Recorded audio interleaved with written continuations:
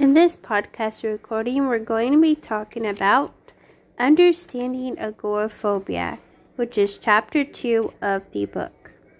Where we are going. Now that you know about anxiety, fear, and phobias, we will focus our attention on agoraphobia in particular. In this chapter, you will learn the unique features of agoraphobia, why it occurs, and who is afflicted by it. You will also learn the different types of agoraphobia and may recognize your own phobia as you read about them.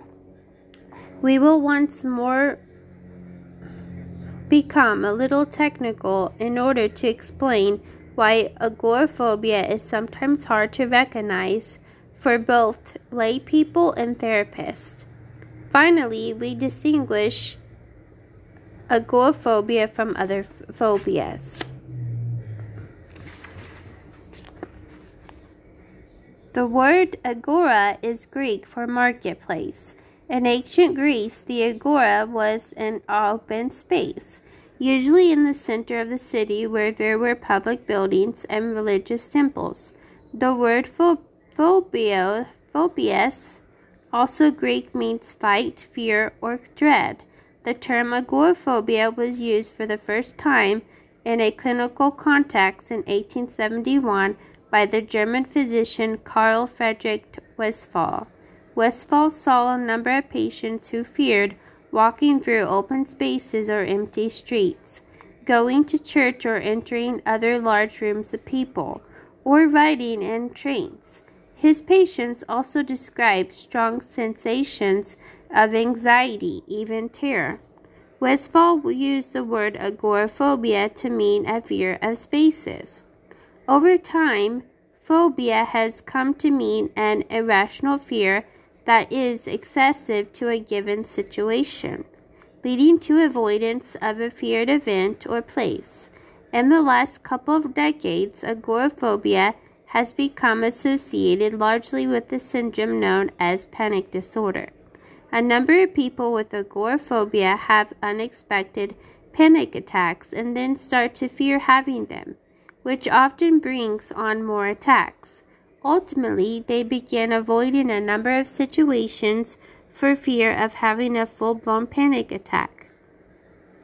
Panic-related agoraphobia has received a great deal of attention from researchers and theoreticians. However, as you will soon discover, there are many other types of agoraphobia.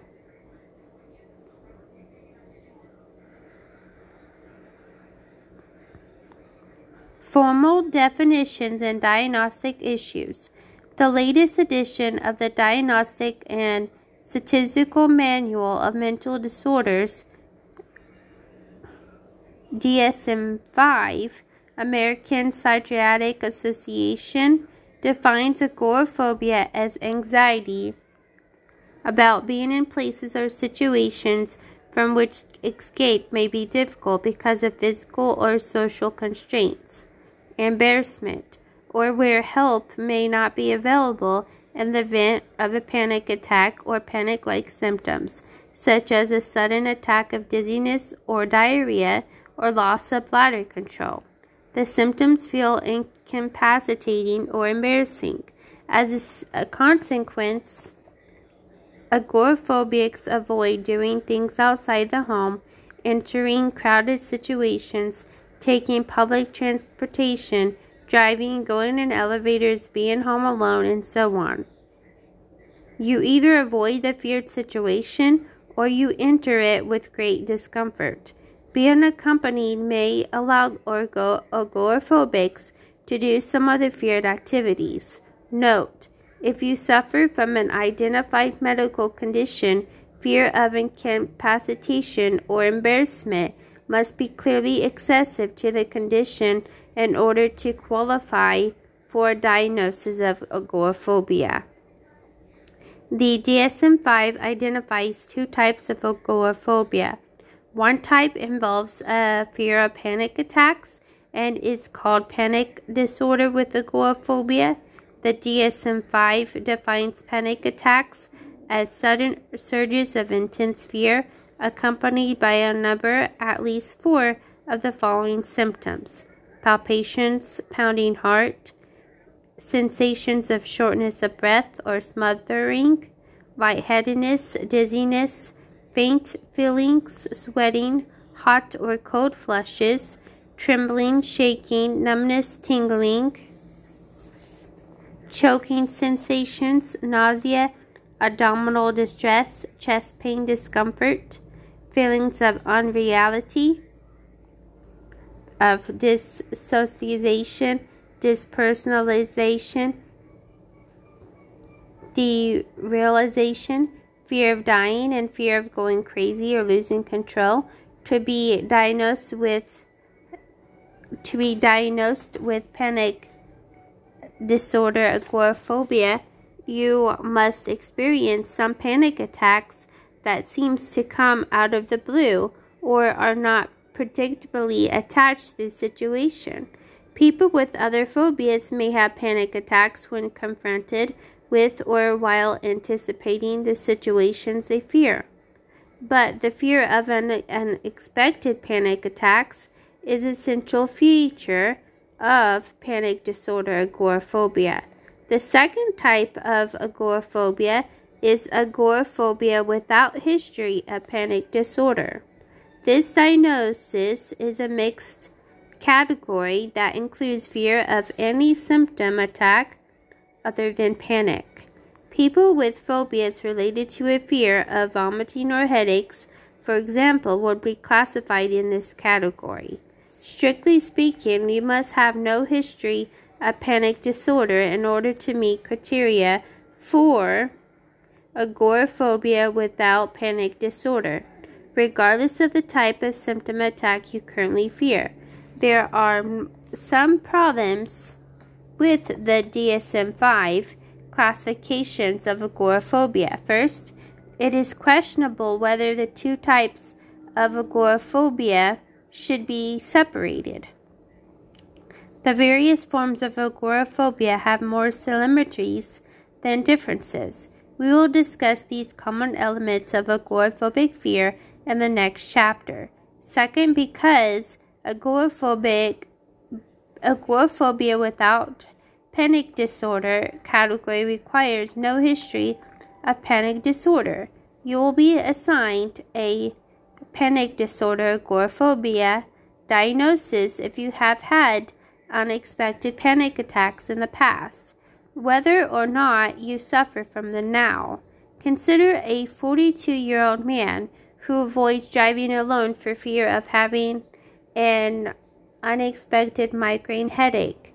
Let's say 10 years ago he had a panic disorder. Even though he does not currently fear panic attacks, technically he would be diagnosed with panic disorder agoraphobia. This criteria ignores what a person truly fears. These problems are not present in the International Classification of Diseases and Related Health Problems. The classification disease of related health problems distinguishes between anxiety states, which includes panic attacks and panic disorders, and phobic states, which include agoraphobia and other phobias. You might then be diagnosed with a phobic state alone or also an anxiety state, such as panic disorder. Agoraphobia can thus stand on its own without having to be associated with panic disorder. In the International Classification of Diseases and Related Health Problems, no distinction is made based on the type of symptom attack the individual fears. How we define agoraphobia. In this book, we will deviate a little bit from the DSM-5 classification system and will look at agoraphobia as a diagnostic entity in itself. We see panic disorder agoraphobia and agoraphobia without panic disorder as belonging to the same category. We think this is a more useful way to understand agoraphobia and justify it for two reasons. First, international thinking, as reflected in the International Classification of Diseases and Related Health Problems, follows a similar line of thought. Second, the DSM-5 is likely to change. It is not an internal truth, but rather a work in progress, with hopefully increasing accuracy. As new research sheds light on this and other disorders, we believe the next edition of the DSM-5 will be more consistent with our definition. Here is our definition of agoraphobia. Agoraphobia is a relative fear of and desire to avoid situations in which the individual believes a symptom attack may occur and result in incapacitation, humiliation, or other catastrophe. The central theme in agoraphobia is that you fear being somewhere where symptom attack might occur. Although there are many different symptom attacks feared by people with agoraphobia, the various attacks have some common features. They all have a sudden and rapid onset and are perceived as unpredictable and uncontrollable. In almost every case, the feared symptom attack is perceived as leading to catastrophe.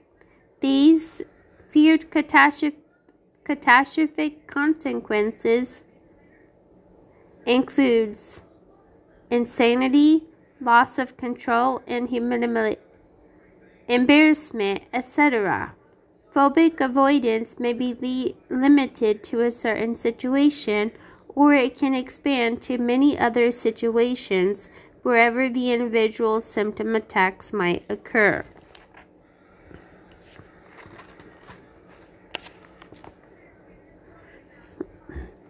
What causes agoraphobia and how common is it? No single cause has been identified that can explain all causes of agoraphobia. Most experts believe the disorder is influenced by a combination of factors that may include genetics, biochemical irregularities, stressful life events, learning history, inaccurate beliefs about the danger of bodily symptoms, and other factors.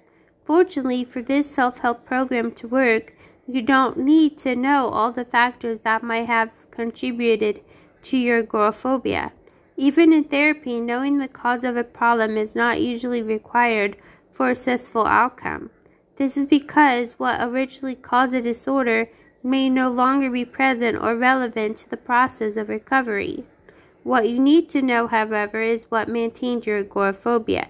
Successful strategies for eliminating phobias, like cognitive behavioral therapy and the protocol outlined in this book, address the factors that keep a disorder going and teach ways to change it. According to epidemiological studies, agoraphobia is estimated to affect between 2.8 and 5.7% of the population. This range may reflect how the studies were conducted and variations in the populations interviewed. With the recent emphasis on panic disorder, agoraphobia without panic disorder has often taken a backseat in research. This is partly because panic attacks often prompt people to seek treatment whether or not they have agoraphobia. We know that a large percentage of people with agoraphobia do not seek treatment or help. Many cope by avoiding feared situations when they can and enduring them when they can't. In either case, they suffer and the phobias limit their lives. They are not free. The incidence of panic disorder is somewhat higher in women than men. At least 60% of people with panic disorder develop agoraphobia. Of those who develop agoraphobia, 75% are women. Men tend to resort more often to alcohol, drugs, and avoidance to cope with anxiety and panic.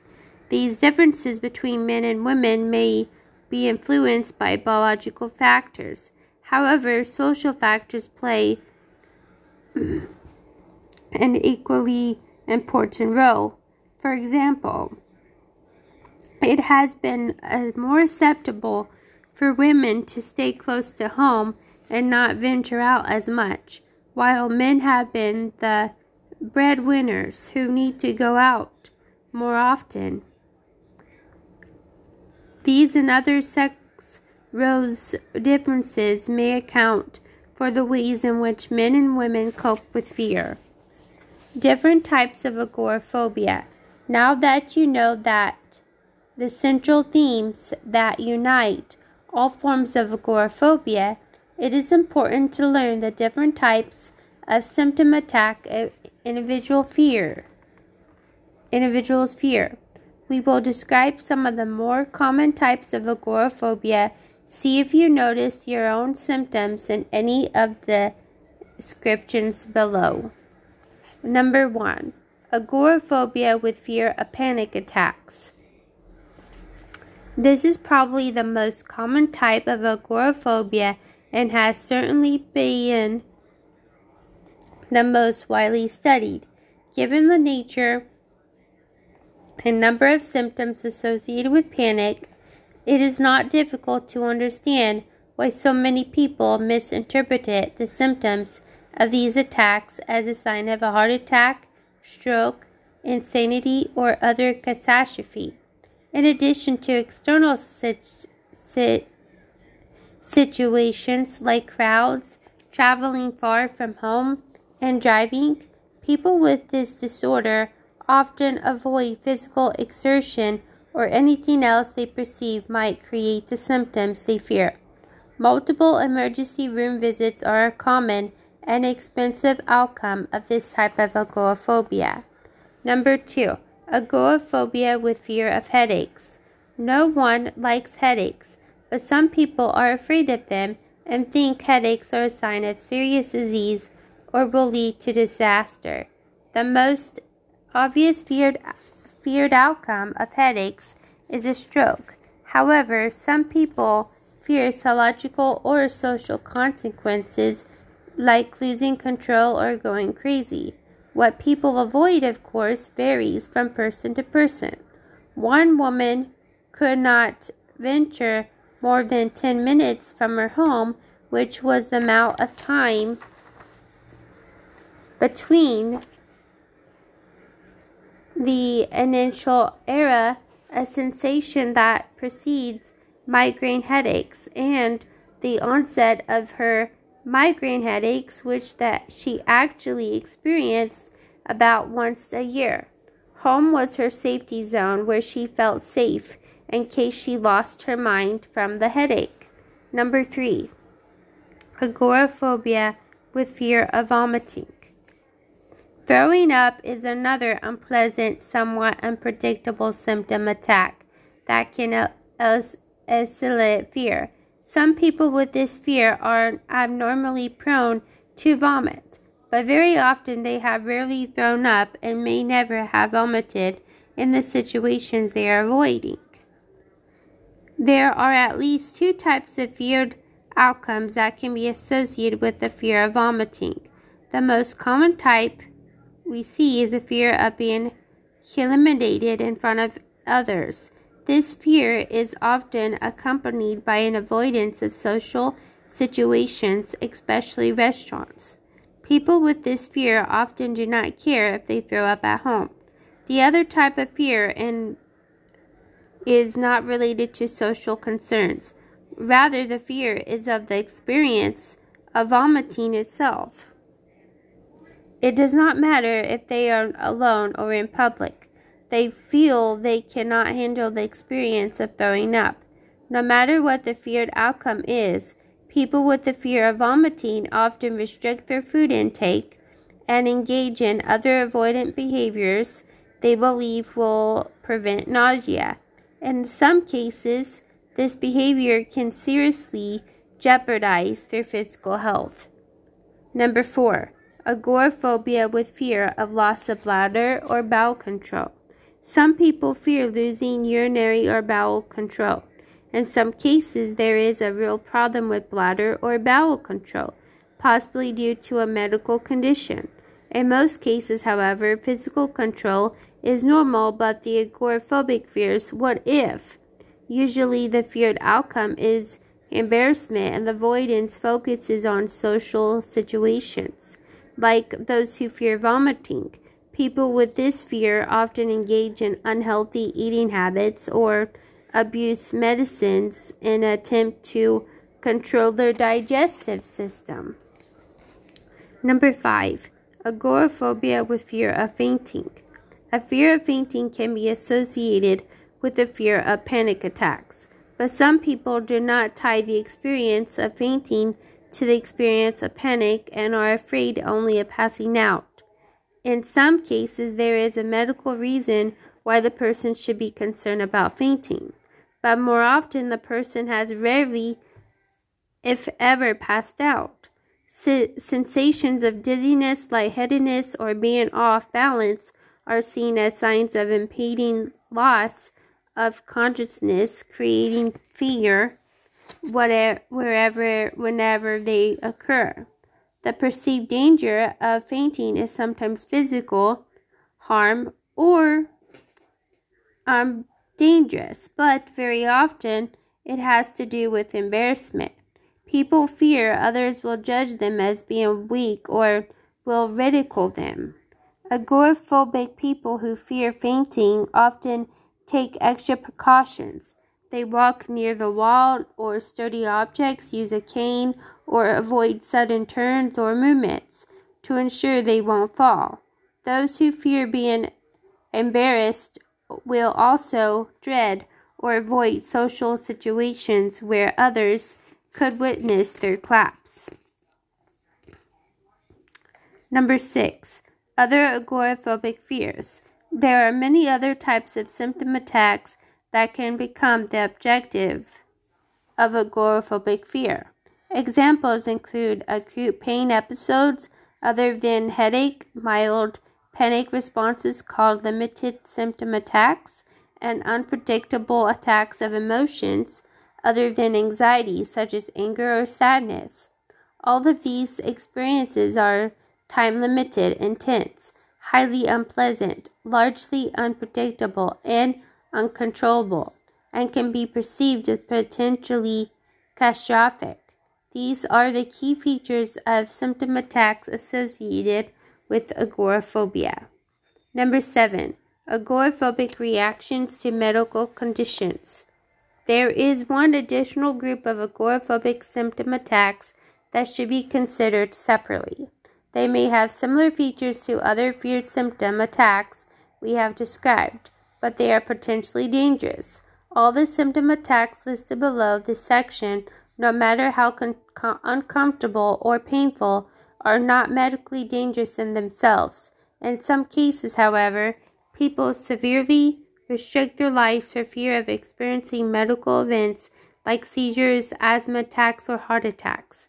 Remember, here we are talking about conditions that have been formally diagnosed by a physician, not simply what someone fears could happen.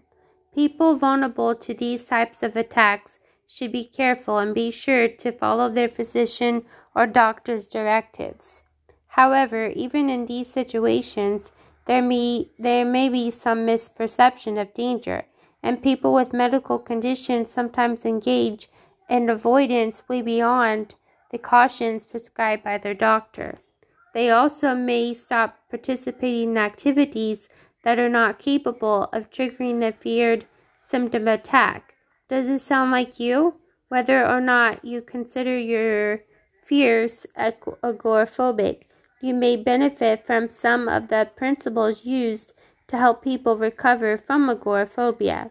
In such cases, however, close coordination with physician is warranted.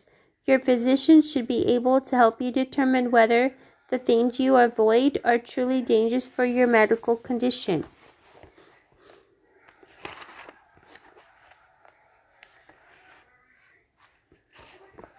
And in the next podcast recording, we're going to talk about from fear to phobia.